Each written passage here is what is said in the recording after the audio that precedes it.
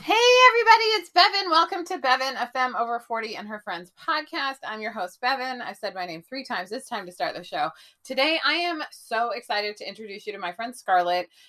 She is just truly one of my favorite artists, just like objectively. And that's how we became friends, because we connected and collaborated.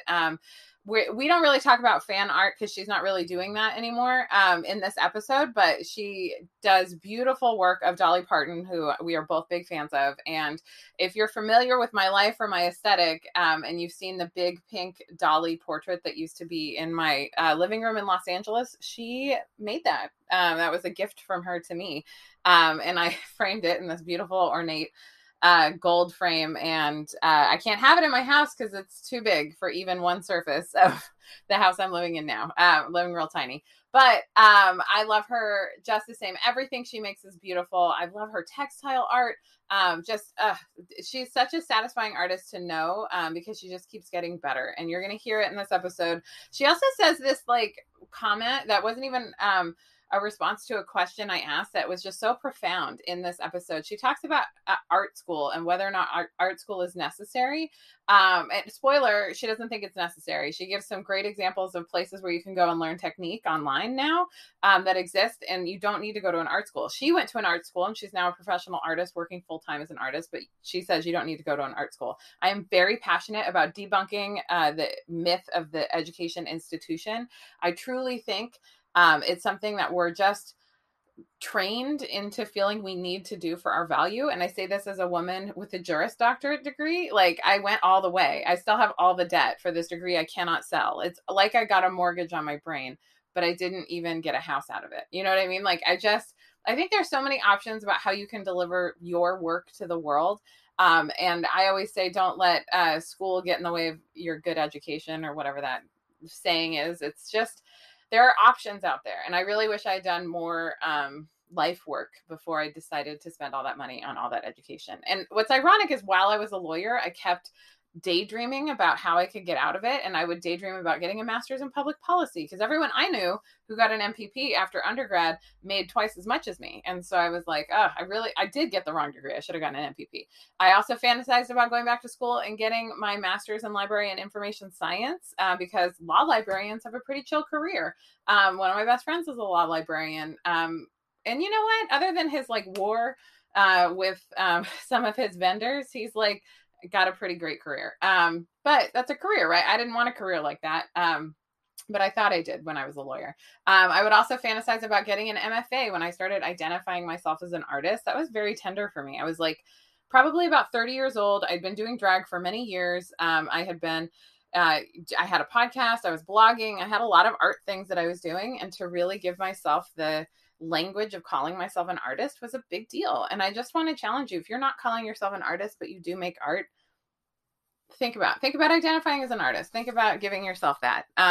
It was really helpful for me. And when I was doing that, I was considering a master's in fine arts. And then I realized there is no MFA for what I do and who I am. And a good friend of mine said that basically, unless you have a specific thing you need to learn from that MFA program, that's the only place you can get it, you don't need it. Or if you want to teach. So if you want to be able to teach, which a lot of my artist friends are now MFAs who are teaching full time. And not a lot of them are super fulfilled by that experience. But it's a good carryover job if you can do it while you're still making your own art and kind of engaging in what you want to be making for the world and what you feel individually guided to make. Something that's been very clear to me lately through the cosmos and through tarot and through all the psychics I follow and I'm friends with is that right now is a let go and flow time.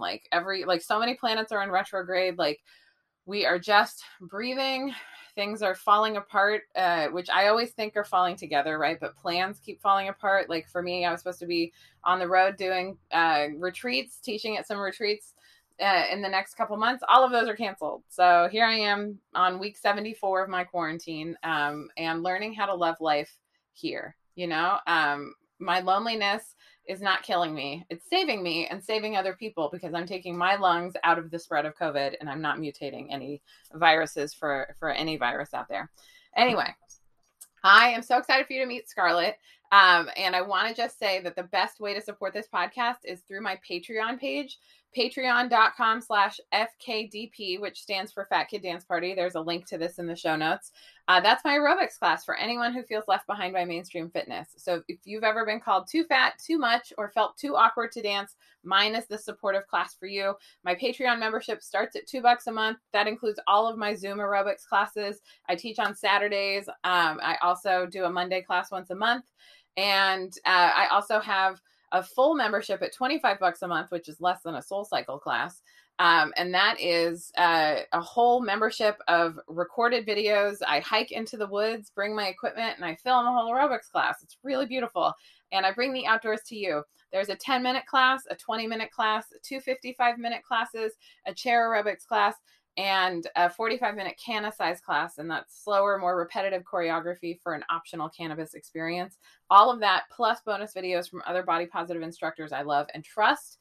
And all of that is $25 a month, and it's on demand on your schedule. And it's the best way to support this work. And I really appreciate you tuning in. I hope you'll subscribe to the podcast and leave it a happy suggestion, review, or whatever. That's what I'm supposed to say. So I'm valuing my work and saying all those things. And I am so excited for you to be on our metaphysical porch with me and Scarlett and cozy up with your favorite childhood blanket and on with the show. Scarlett, welcome to the podcast. Yay, thank you for having me. I'm so happy to be here. Yay, I'm so glad you're here. I was saying this in the pre-show, but I think you have so much that you've done in the last couple of years that is so relevant to these times that I think people will find a lot of value in. And I always like to start business in the front. So tell us about what you do and what you offer in the world. Yes, so I am an illustrator, a full-time work-at-home illustrator, which is awesome, but it definitely has its ups and downs. So I have been doing art most of my life. I went to art school, and I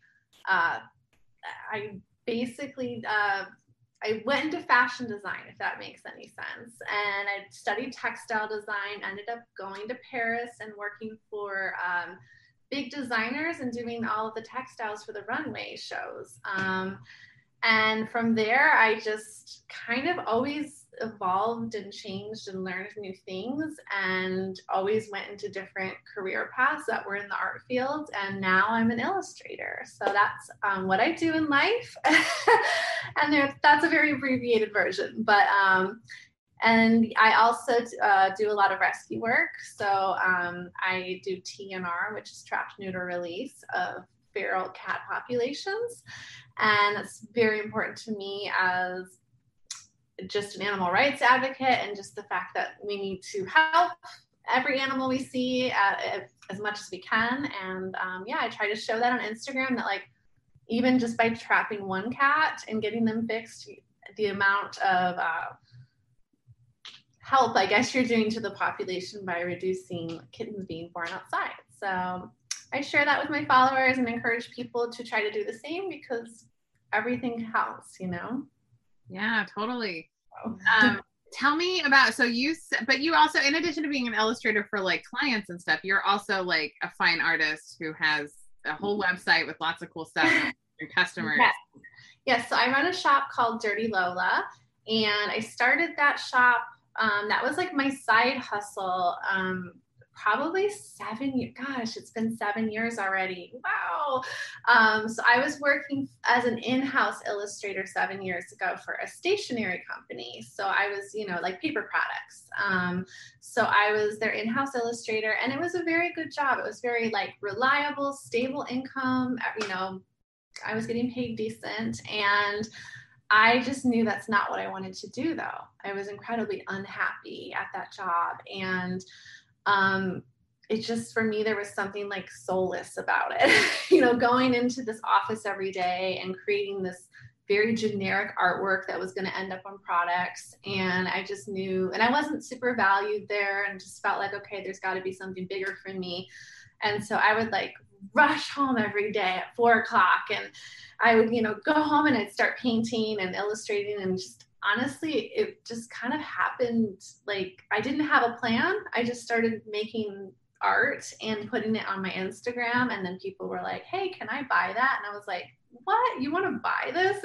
I remember the first time I got DMs about purchasing my art, I was just kind of blown away because I was just kind of experimenting, you know? And so then I started an Etsy shop. And then from there, I was very lucky. Within like 2 years, I was making more money with my Etsy shop than I was with my day job. And I stayed at that day job for way too long, like probably 3 years longer than I should have, just because I was always ingrained with that, like, you can't work for yourself. You can't be self-employed. Like my parents always had this, path that you have to be, I don't know, something like a graphic designer and, just never do anything on your own. So I just saved a ton of money. And then finally, when I felt like I had enough of a cushion, I quit. And now I've been fully self-employed for, I think, 4 years. So that's been my journey. And so you sell, it's not just like the Etsy shop though. Like you also, like you have your own website, right? And you do sales on that. Yes. And you keep, what I love about you too is like as an entrepreneur, like this is the thing that you want to touch on with your parents too. Like very few of us are raised in an entrepreneurial environment where we're taught like, we're frequently taught you trade your time for money, right? Like you go get into a lot of debt to get an education, you trade your time for money, and then in maybe 50 years, you might be able to retire.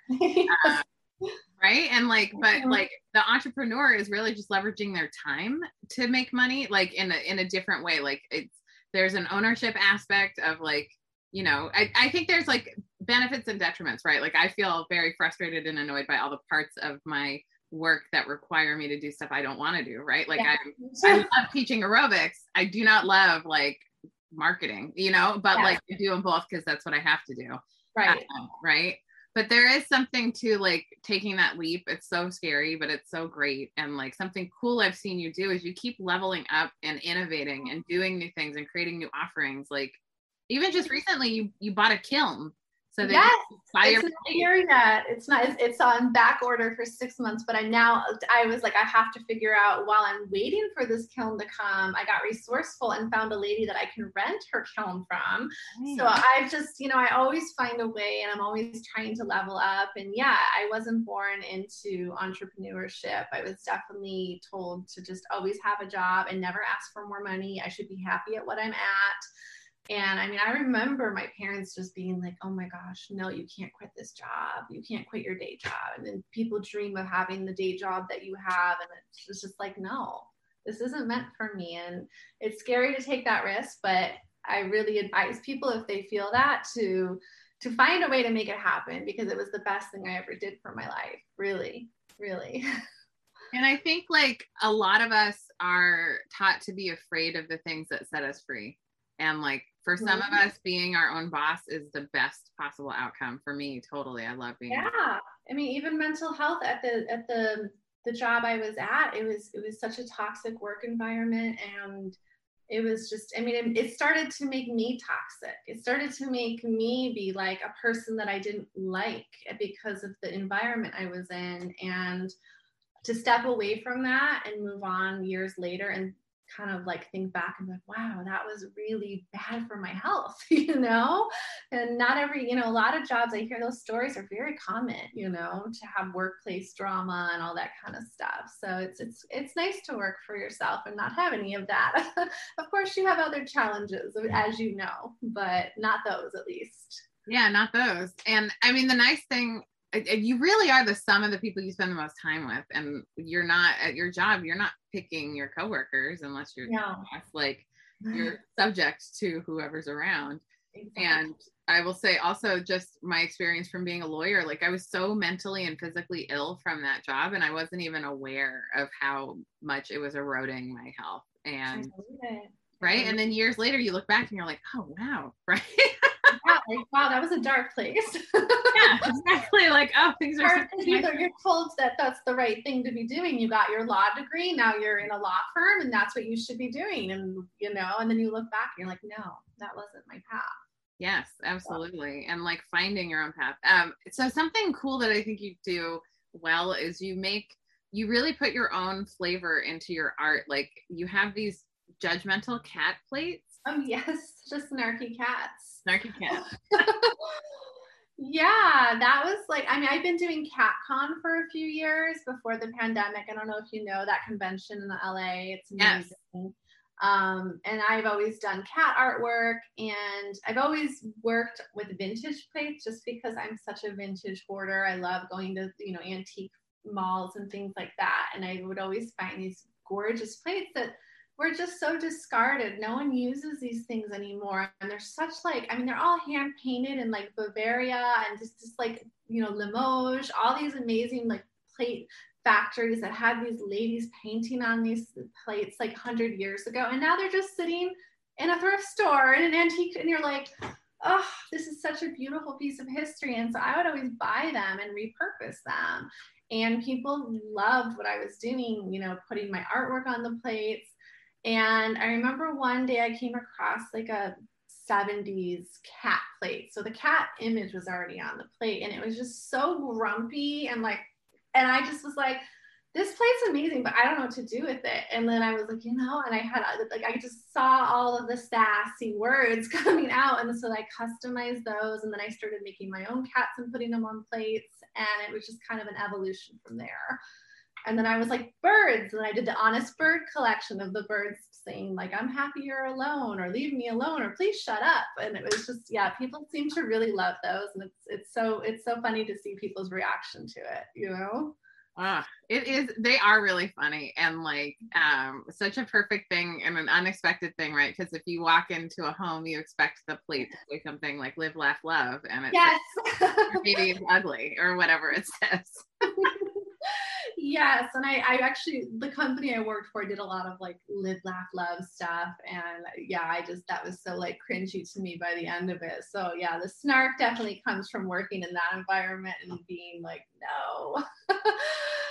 So yeah, the plates have been really fun, and yeah, I've got a kiln now. It's coming, and so hopefully I can start making my own ceramics and pottery. So I will still be making vintage plates, but I also want to start sculpting my own shapes, my own plates, and doing my own original paintings, not just on the vintage ones. So I'll have kind of like two lines going, and I'll be able to offer food safe plates, which has been huge for me, because in the past I would have people come up to me and be like, I want to buy a whole set for my wedding, and I'm like, but they're decorative use only. And so now the kiln is really exciting because I can offer so much more, and I'm like so excited. I just wish it wasn't on back order, but that's okay. I've got a resource for the meantime. So That's so cool. And you're doing like little jewelry plates too now.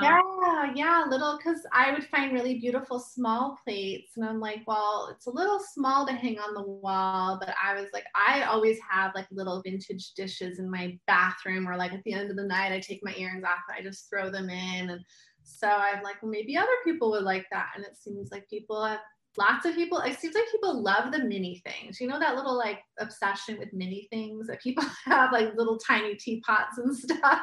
So yeah, like it's almost like the smaller the plate, people like it more. I'm like, that's strange, but whatever. I mean, it's good to know, and it's good to know that you have like an audience for it. I love little jewelry plates. Honestly, like I use them. I mean, I would need them food safe, but I frequently use them for like tea, or like to put my vitamins out, like because I need to have them out for any time I eat, right? Like that's when I take my vitamins. And so if I don't have them out, I'll forget. Oh, interesting. See, there's a use. Everyone has a use for it in a different way. So. It's a great way to have like personality that's easy to travel along with you, and like putting stuff on your altar, all sorts of stuff. So many. Exactly. Yeah, totally. So it's just been fun making them, and even more so people's reaction to it. It's been really fun. So. And you've been doing also textile design, right? Like I feel like I've seen your artwork on fabrics. Yes, not so much in recent years, although I want to change that. I did have Unique Vintage in LA by a cat print from like a little head that I had designed, and they put it into a repeat pattern, and that was on a dress, which was really exciting. But I started out as a textile designer, so I majored in textile design. And then when I went to Europe, when I moved to Paris, my first job was with John Galliano at Dior. Well, it wasn't at Dior. I was in the house of John Galliano, and then he was back and forth between Dior and his own line. And so we did a lot of textiles, and we had no computers, and I'm not that old. It was more they were so backwards that they didn't have computers, and I was so shocked. I said, what kind of fashion house doesn't have computers? So we did everything by hand. So if I painted a flower, I would go to the photocopy machine and photocopy it 20 times and then cut it out and then lay it out into a repeat pattern. And then we would send this huge, basically like collage. We'd roll it up and send it to Italy, and then they would make the fabric for us. So it was quite a learning experience. But yeah, that was my first job when I was like 21 in Paris. And then from there, I got hired at Christian Lacroix. I don't know if you know Christian Lacroix from AbFab, Lacroix. Yeah. So I worked for them for like 4 years, I think. So, and then he went bankrupt. So the house went bankrupt, and then it was really hard to kind of, as an American in Paris who didn't speak really wonderful French, I spoke French, but not really great. It was really hard for me to find a job after the house went bankrupt. So I'd been in France for 7 years at that point, and I had just said, you know what, I want to go home now. So came home, and then I kind of was trying to figure out if I wanted to go to New York or LA because of fashion. And I remember thinking, oh, it'd be great to work for Betsey Johnson in New York. And she had an opening, and I don't think I actually ended up applying because I know you lived in New York, but I was just like, I can't live in New York. For me, if it was LA or New York, I said, let's do LA. So actually I found the job at the paper company in Los Angeles, and I flew out and interviewed with them, and then got the job and moved to LA. And that, for me, it was just a big choice, like LA or New York. It really is. I think a lot of people have made that choice. And I'll say this, I don't ever want to live in New York again. So. Really? Okay, I don't want to offend you. I mean, New York's great. New York's great, but it's just, I don't know, it seems like too crazy for me. I mean, LA is very like, it's just kind of chill, you know? Kind of. It was kind of moving away from, so I knew living in New York was never a forever choice for me. I loved it at the time. I think I had a lot of Sex in the City. I mean, Sex in the City came out when I was in college and law school. And so I feel like I just had that vibe of what New York could be. And moving and living in New York is really different than visiting New York or watching movies about New York. Like, it's very, like, it's the hassle of 45 minutes to do anything. If you want to go to the grocery store, it's like 45 minutes. Like, it's like there's no zipping in and out of places. There's hardly any parking lots. Like, it's not, I never got to park at Target, which is just like having to take a giant thing of cat litter on a bus. It's just, oh no. Everything is hard. And like, it's really hard to just get your self-care done. I just never felt like I could care for myself well enough. And moving to LA was so fascinating because like I still got to have the big city experience without having to be in the big city, because everywhere in LA is kind of a chill area except for like the very middle part of LA. Yes. And it's so sprawling that like even Southern California feels like LA, you know? And yeah, definitely. And I think I'd been to LA once before I moved here, and I remember just being like, oh my gosh, what's it going to be like? Is it so dangerous? Because all you ever hear is like in the movies, you know, how dangerous LA is. And I mean, I've now been here for what, like 10 or 11 years. And this is home for me, like 100%, you know, I can't imagine living anywhere else at this point for me. So it's definitely been interesting. Where did you grow up? I was born in Detroit, and I grew up in Chicago, and I do not like Chicago at all. I know people like get so upset when they hear I'm from Chicago and I talk bad about it, but I think for me, it's not Chicago. It's the experiences that kind of scarred me in Chicago that have now just been like, all right, like, you know, just family stuff. And I just don't like going back there. I didn't have a good childhood there. So I left as soon as I could. I graduated high school a year earlier so I could get the hell out of there. And then I went to New Orleans and studied at Loyola graphic design, and hated it because it was a Christian school that my parents kind of forced. I applied to a bunch of art schools. I applied to like Savannah College of Art, And when I got accepted to all of them, my parents said, well, you can't go to an art school. And I, what? Well, then why did I apply? So they basically said you can go to Loyola because it's not an art school and you can do the graphic design program, which is not what I wanted to do. But I thought New Orleans is cool, so let's go. So I went there for 6 months, and that was just complete culture shock to a 17-year-old from Chicago who was very sheltered. So I stayed for about 6 months, and then I finally was like, I have to get out of here. It was just too crazy for me.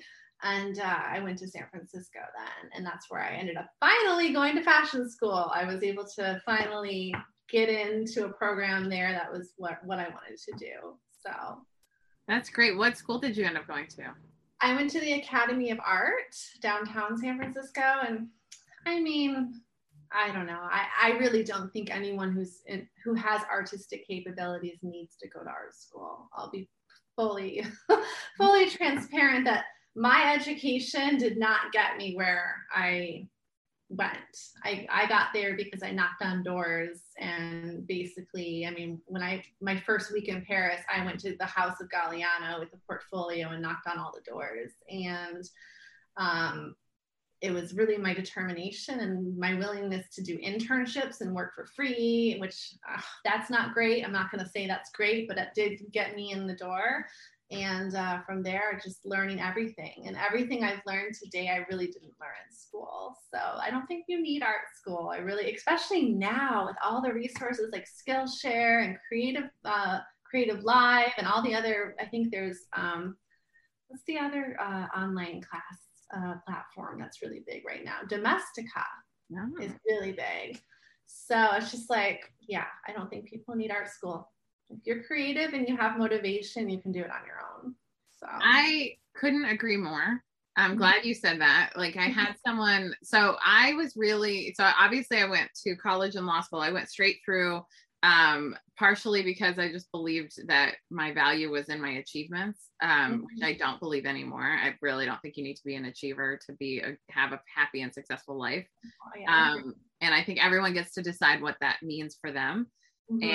And I also living out college, law school, lawyer life, I recognized, I did all the things they said I should do, and I am miserable and mentally and physically ill. And so this isn't the life I signed up for.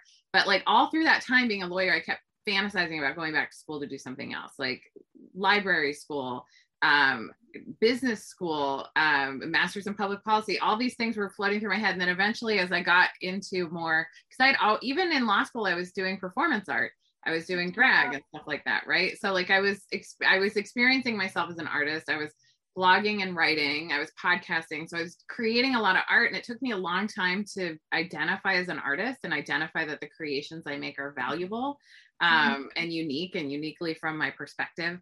And so then I was like, maybe I'll go get an MFA. And I got this incredibly great advice from someone who said, unless you want to teach, you do not need a terminal degree in art. Really truly an MFA isn't valuable unless there's stuff you can learn from that program that you can't learn other places. But everything you need to be an artist, you just have to keep learning skills and developing your craft. And that's it. You don't need to go to some institution and get a degree. I would say the institutions teach less than what you can learn on your own or even on online classes. I mean, some of the classes I took in college were completely and totally useless. So yeah. I mean, it's money. And I hate to say it, the colleges, they cost a fortune, which is a privilege that I was able to go. But my goodness, what a waste of money. And of course, I don't want to admit that, but it's true. It's a waste of money. You don't need it. And I even think like what you're saying, I don't think we ever stop learning and growing. I feel like on my art journey and my art path, like I'm only in the middle. Like I have still so much more, like you were saying about textiles, like I have all these paintings I've been doing on the wall, and I'm trying to find a way right now to get them onto clothing, to start making my own clothes, because that's really where my passion is, going back to my degree. But like I still have so much to learn. I still have so much growth inside of me. I mean, it's never ending, and I'm always going to keep learning, and I'm always going to keep taking Skillshare classes and pottery. I just signed up for a pottery class in a few weeks to start doing my own hand building. And it's like, you're never just maxed out. You're always going to be learning, and you don't need college. You need to go out and do it yourself and find other ways or little classes here and there, you know? Yes, absolutely. I've learned that the tuition for entrepreneurship is failure. It's just, and it's learning from your failures, because the true failure is to not try. And everything else is just a lesson or a win. And like, success looks like failure like 80% of the time if you're really trying. So it's right. True. Yeah, totally. And part of it, and being willing to learn and be uncomfortable and do a new thing, that's always sharpening yourself. You're building brain matter. Like it's helping you piece together the world in new ways. I just like in the last couple of years, I've really rededicated myself to learning and reading and growing, and I am so much better for it. And I have way better artistic creation because I'm synthesizing a lot of things all the time in my own unique way. Exactly. No, you never stop. If you're truly an artist and you're truly passionate about it, you're always going to be open to learning new things and getting better at it. I mean, I even think about the fact that I've been making plates for over 5 years now, and I'm still discovering new techniques to make them better. And, you know, like the food safe thing, like it's quite a process. Like I learned just last week that in order to make a food safe plate in my kiln, pinks don't translate well, which broke my heart because I love pink. I want to put a big pink bow on a cat, and they're saying, well, when you fire it with the food safe dyes, the pink is going to burn away. It's going to turn a different color. It's not going to be pink. So it's just stuff like that. Like I'm almost 40 and I've been making plates for 5 years and I'm still trying to figure it all out. And I just think but that's what keeps me going because I want to figure it out, right? Yeah. I want to get the recipe down to get it right. So, but yeah, I just think that your path as an artist has got to be always open, and there's never an end. Just always keeps going. So yeah, that's if you can recognize and get comfortable with that, like it's never ending. This is just a journey. It's a process of unfolding.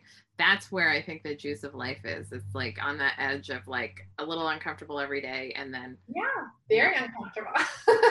Yeah, I always have days when I'm just like, I should be so much further with what I'm trying to do, and it's sometimes it's frustrating, but we're not meant to stay the same. We're not meant to keep creating the same art. If I was doing the same art today that I was doing 5 years ago, then that's kind of sad. I mean, that's like you haven't grown at all. You're still in that rut of whatever that is. And sometimes, I see other artists who have such consistency with the same thing and they've been doing it forever. And sometimes I'm like, should I be doing that? Should I be more, have this one thing and just do it really well? Which I think there's no shade to people who just have the one thing they've been doing for 5-7 years, but that's just not what I get bored fast and I want to move on to another thing, and I want to get into textiles and I want to make tea towels, and I don't want to be stuck making one thing forever, So. Yeah.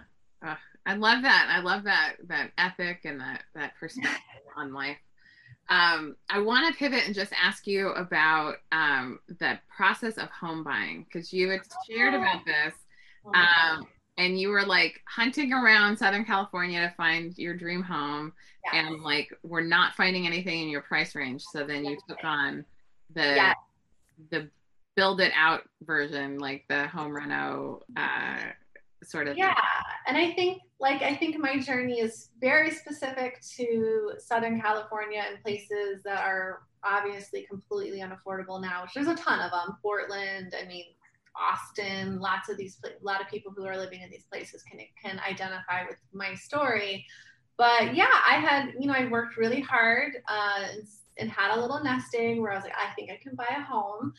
And I pretty much did this all on my own. Like I didn't have help from my husband. It was really something I wanted to do. And so I was looking for 2 years to buy a home and couldn't find anything. And it was funny because as every time like 3 months had gone by, it was like, oh, okay, now everything's gone up 50,000. And then another 3 months. I mean, it was the point where I was like, oh shit, I should have just bought 2 years ago when I was in the very beginning of looking, because now everything is $200,000 more than 2 years ago.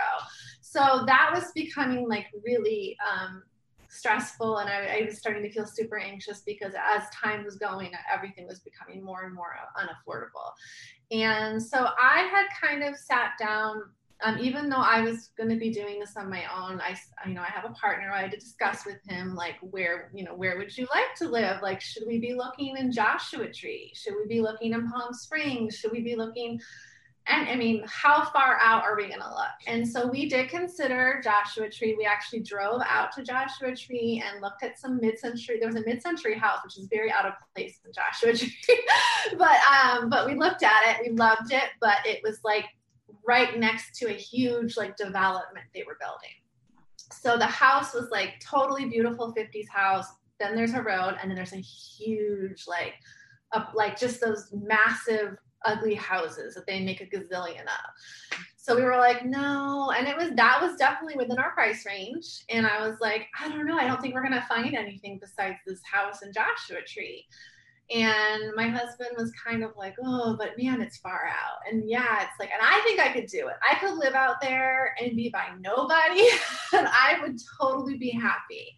He loves to sail. He has a little sailboat, and he was like, oh my gosh, I won't be able to sail anymore. And, for him, I could tell it was like a kind of a little bit of a bummer of an idea to go out to the desert. So I took that in consideration and was like, okay, maybe that's not where we're meant to be. And so we kept looking and looking and looking. And I think one of the things about home buying in a place like Southern California, there's certain things you're going to have to say, like, okay, maybe this isn't my ideal, or maybe this isn't what I imagined for myself, but you have to be open-minded, because in the beginning of my search, I was not open-minded. I was very much like, I have to have all these boxes checked in order for me to have this house. And that was literally, it was putting me back 2 years. By me having these notions of what I had to have in a home was just like, it was not realistic, I guess. And so basically, once I reframed that, because we were just losing out on everything, I said, okay, I'm not going to have a house that's move-in ready. I'm not going to have a house in an area that I think I want to live. So let's look further. And so basically, we ended up taking like a pen and circling the map of LA. And like, how far out can we go to where we still feel like we're comfortable living in that area, like still close to LA. So, we actually didn't go that far. We were living in West LA, which we loved West LA, which now it's so funny. This is how I'm trying to explain to people that you don't think that you know what you want, but then when that changes, you realize, wow, there can be something so much better. So I thought West LA was where I was going to live and die. I didn't want to leave West LA. I'm like, we have to stay here. That was totally crazy. Everything was $1 million. That could never happen. So, I think when you live in LA, there's such like a stigma to the valley, and like places that are not considered cool, right? Like, oh, the valley this, the valley that, or like San Pedro or whatever. So I kind of like had heard, people talk shit about it. So I've never lived there. I have no idea. So I was kind of like, oh no, do we really have to look way out in the valley? And then we started to look out here, and I was like, oh my God, I love all these little houses. I love the mountains. Yes, it's hot as hell in the summer, but it's such a nice different change of pace. And so we ended up finding something much more affordable out here, but it was a hot mess of a house. It was like, I walked in, cracks in the walls that went up to the ceiling, cracks going through the ceiling. There was a massive tree in the very backyard where its roots were actually growing into the foundation of the house and breaking it apart. Now, it didn't get all the way to the foundation, but it got to all of like the patio bricks, and they were completely like destroyed. And just like overall, the house felt really sad. Like, I'm not going to lie. I walked through and I was like, ooh, this is sad. But I saw all of these beautiful things. I saw like the high beam ceilings and the pink bathtub and the original appliances in the kitchen. And I could see beyond the sadness of what this house could be. And my husband didn't see it. So I put the offer in and didn't even have him see the house. And so then he came and he was like, oh my God. He's like, this is so much work. And he just looked at me with like complete worry in his face. And I was like, I got this. Do not be worried. I know we can turn this into something amazing. And there was still a bidding war, which is crazy to me that even out here with a house that was in pretty bad shape, there was still How far out are you? I'm not, I mean, we're not all the way to Santa Clarita, but we're like probably 20 minutes before Santa Clarita. Okay. So we're considered the valley still. We're like there. I would say 30 minutes to downtown. No, that's so close. That's not bad. That's not bad at all. Really not. But I will say it's not like the most there's not a lot of cool, like I miss like the cool restaurants and stuff. Like we don't have a lot of that. We have nice places, and there's more places that are popping up, I feel like. Mm-hmm. And there's more like the neighborhood we moved in was all like 1950s homes, and everyone was really old. Like the person we bought this house from, she actually died in the house. So like she was 103 years old, died in the house. This is owned by one family. So that's another reason I love this house, is they moved in 1957 and they never left. So for me, that was a total amazing, and they left all the, obviously she passed away in the house, but her son left us all the photos of the house throughout all the years. So there's black and white photos with the Cadillac in the driveway. And to me, that was so special, so special. But I just think people need to reframe their mindset. Maybe you're not going to be able to buy a house that's move-in ready, but don't be scared of ugly wallpaper or carpet with nasty stains or even a nasty tree in the backyard that's totally destroying the patio. Those are the things you can change all those things. But if the house has a cool structure and it has those elements that you I always wanted a pink bathroom with pink, pink bathtub and pink sink. So seeing that, I was like, oh my gosh, I can get rid of the grandma wallpaper and paint it all pink, and it's going to be amazing, mid-century style. So I just think, when you're looking at buying a home in a market like this, in an area like this, there's just a lot of things you have to kind of put out of your head and say, well, I can fix this, I can change this, I can put my mark on this. So that's what we did. And to be honest, it took 2 years. It wasn't a quick overnight. We did move fast, but we did most of it ourselves. We had help. The kitchen, we hired contractors, but we did most of the actual repairing of the house ourselves, which was exhausting. Okay, so you have some unique experience with a home renovation with vintage appliances. And Yes. What advice would you give for people hiring contractors to deal with a vintage upgrade? Okay, so yes. Okay, great question. So I'm big on researching people I hire, people, I don't just call the first number and say, can you come and work on this? Because in my experience, that's never a good thing. So when we looked at this house and I put an offer in, I saw that we had these old appliances and I was pretty sure that they didn't work. And sure enough, during the inspection, one of them had a gas leak, a very dangerous gas leak. And it was literally, if we had used the oven a number of times, it could have exploded. So the inspector caught that.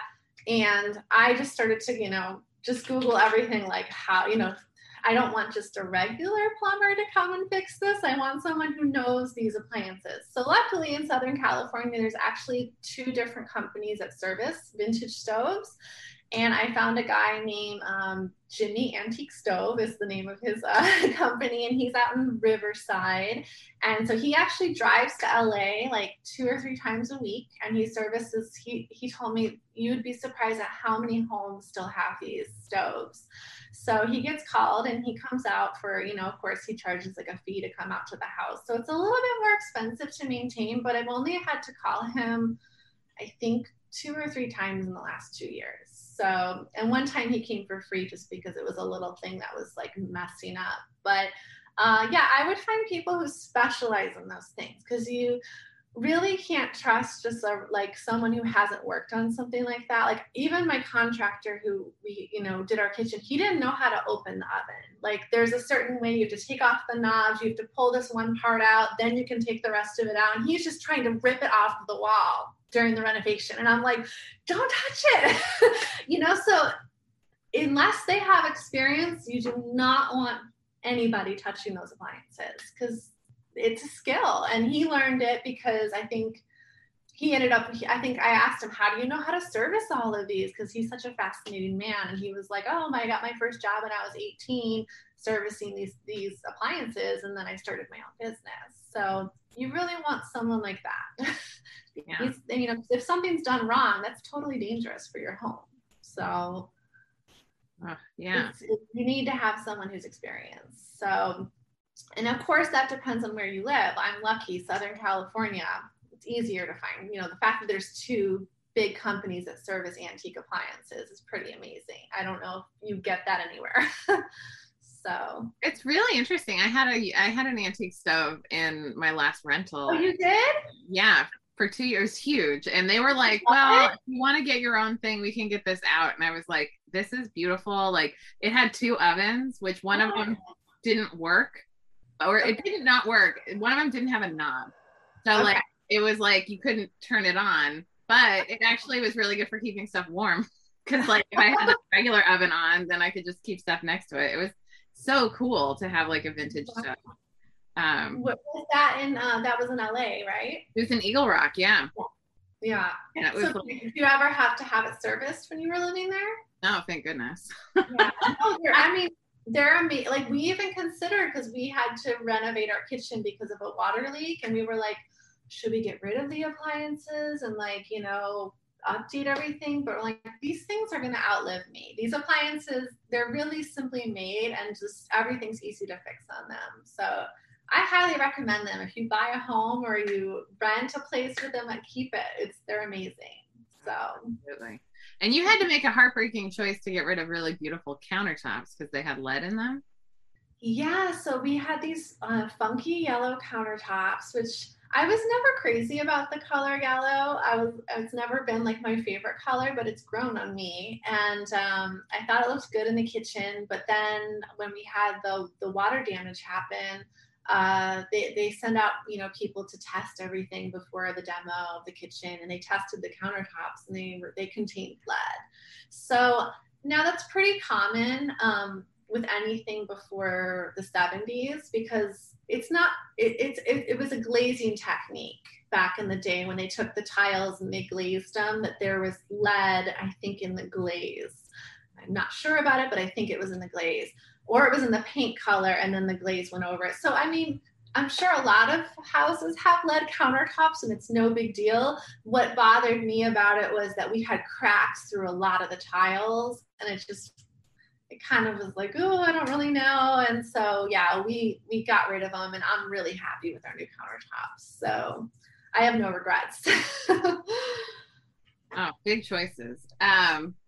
And to kind of shift a little bit over to trap, neuter, release. You're a big animal adoption advocate, and I just want to say this for anyone out there. This is a time where animals need homes. Like if you have the capacity to offer a home or to foster animals, this is the time. And I'd love to just hear about, what trap, neuter, release is, how you got into adopting animals, and things you would share with the public about that. Yes, of course. So I actually did not own any animals until I reconnected with my now husband, and he was a cat guy. He brought cats into my life, which everyone thinks it's the other way around. No, it was him. So when he was living in Chicago and I was living here, he had a bunch of cats, and we decided he was going to move out here with me. And he was like, well, I'm coming with 2 cats. And I was kind of like, oh my gosh, I don't know. I was really hesitant because I had never had a cat in my life. I had dogs growing up, and cats never seemed to like me very much. So I was like, oh no. And more importantly, the apartment I was living in didn't allow cats. So I was telling him, I'm not sure you can bring them. And he was like, oh, it's a non-negotiable. It's either me or the 2 cats, or it's not me at all. So I was like, okay, all right, let's do it. So he brought them, and I'll never forget the first night he drove across the country from Chicago to LA with the cats. And that first night he came in, and the cats, we let them in the apartment. I remember just being like fascinated by them. I was just like, what are they doing? Where are they going? Why are they, because one of his cats started kneading on me right away that night. And I was like, my mind was blown. I was like, what is this creature doing? And I fell in love so hard with his pets. I couldn't believe how amazing they were, and how the stereotype of cats that I had growing up, mostly from my mother because she hated cats, was so wrong. Everything about it was so wrong. So he actually got me into TNR because he had done that in Chicago, and he had worked with different groups. And so he even found all the cats we currently have. So Oliver, my big brown cat, he found him and that litter, and we ended up trapping them together. And then he found Chicken Lady in a bush across from, because he goes running, like I'm not physically active, and he's always jogging and stuff. So he finds cats everywhere he jogs, and he's always like grabbing them and rescuing them. So it's really thanks to him. And then from there, Kitten Lady, I don't know if you follow her on Instagram. You don't follow Kitten Lady? No. Oh my gosh, you have to follow her. Her handle is Kitten X Lady. And she, I basically, like, from what my husband didn't teach me, I learned everything from her. So she has tons of YouTube videos that are total educational about what to do if you find a kitten, how to give a kitten a flea bath. Like she's an amazing woman. So from there, I kind of started following Kitten Lady and was like, oh, I'm so inspired by this girl, and I'm so inspired by everything she's doing. And if I can do more and be like her, that's amazing. So we went to like one of her seminars, my husband and I, to learn more, because we were trapping, but we didn't know what the hell we were doing, to be honest. We were probably doing everything wrong. I probably today still do things wrong, but through her educational videos, we learned a lot on like what to do and what to not do. Because the first thing people do when they find kittens outside, they just want to take them. That's not the thing you're supposed to do. You're supposed to wait to see if there's a mama around, because most of the time there is a mama around, and she's off getting food for herself. And so if you come and taking the kittens, that's really bad. So, and you're really not supposed to take kittens until they're like 6 to 8 weeks old from their mother, because they're still nursing. So, she has all those educational videos that kind of taught me all that stuff.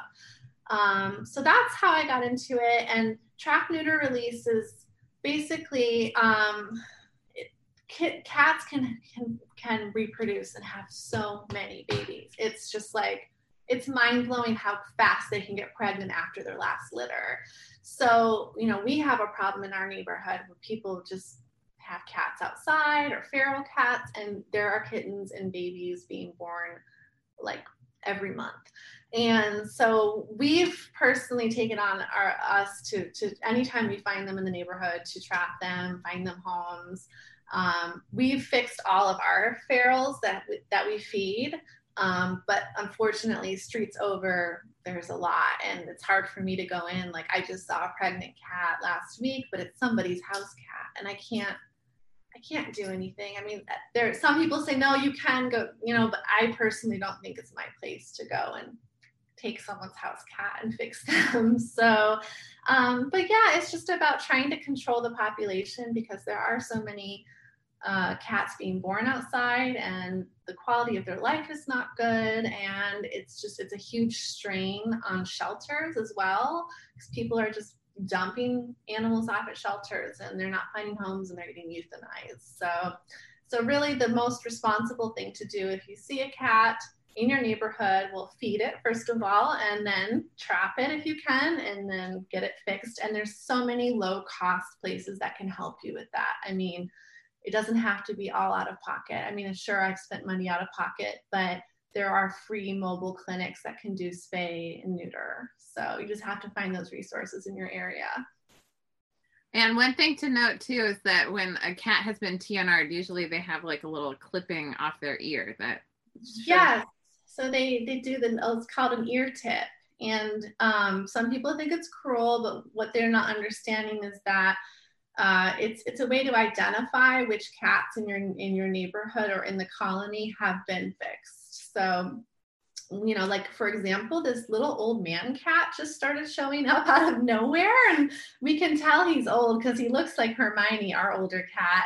And you know, I started feeding him, and one day I looked, I'm like, oh, he has an ear tip, you know. So someone in this neighborhood, however many years ago, fixed him. So now I know I don't need to trap him and put him through the trauma of going, you know, getting cut open to see that he's already been fixed, or, you know. So that's a very good thing that they do. But I know a lot of people don't understand, why would you cut a little piece of his ear off, you know?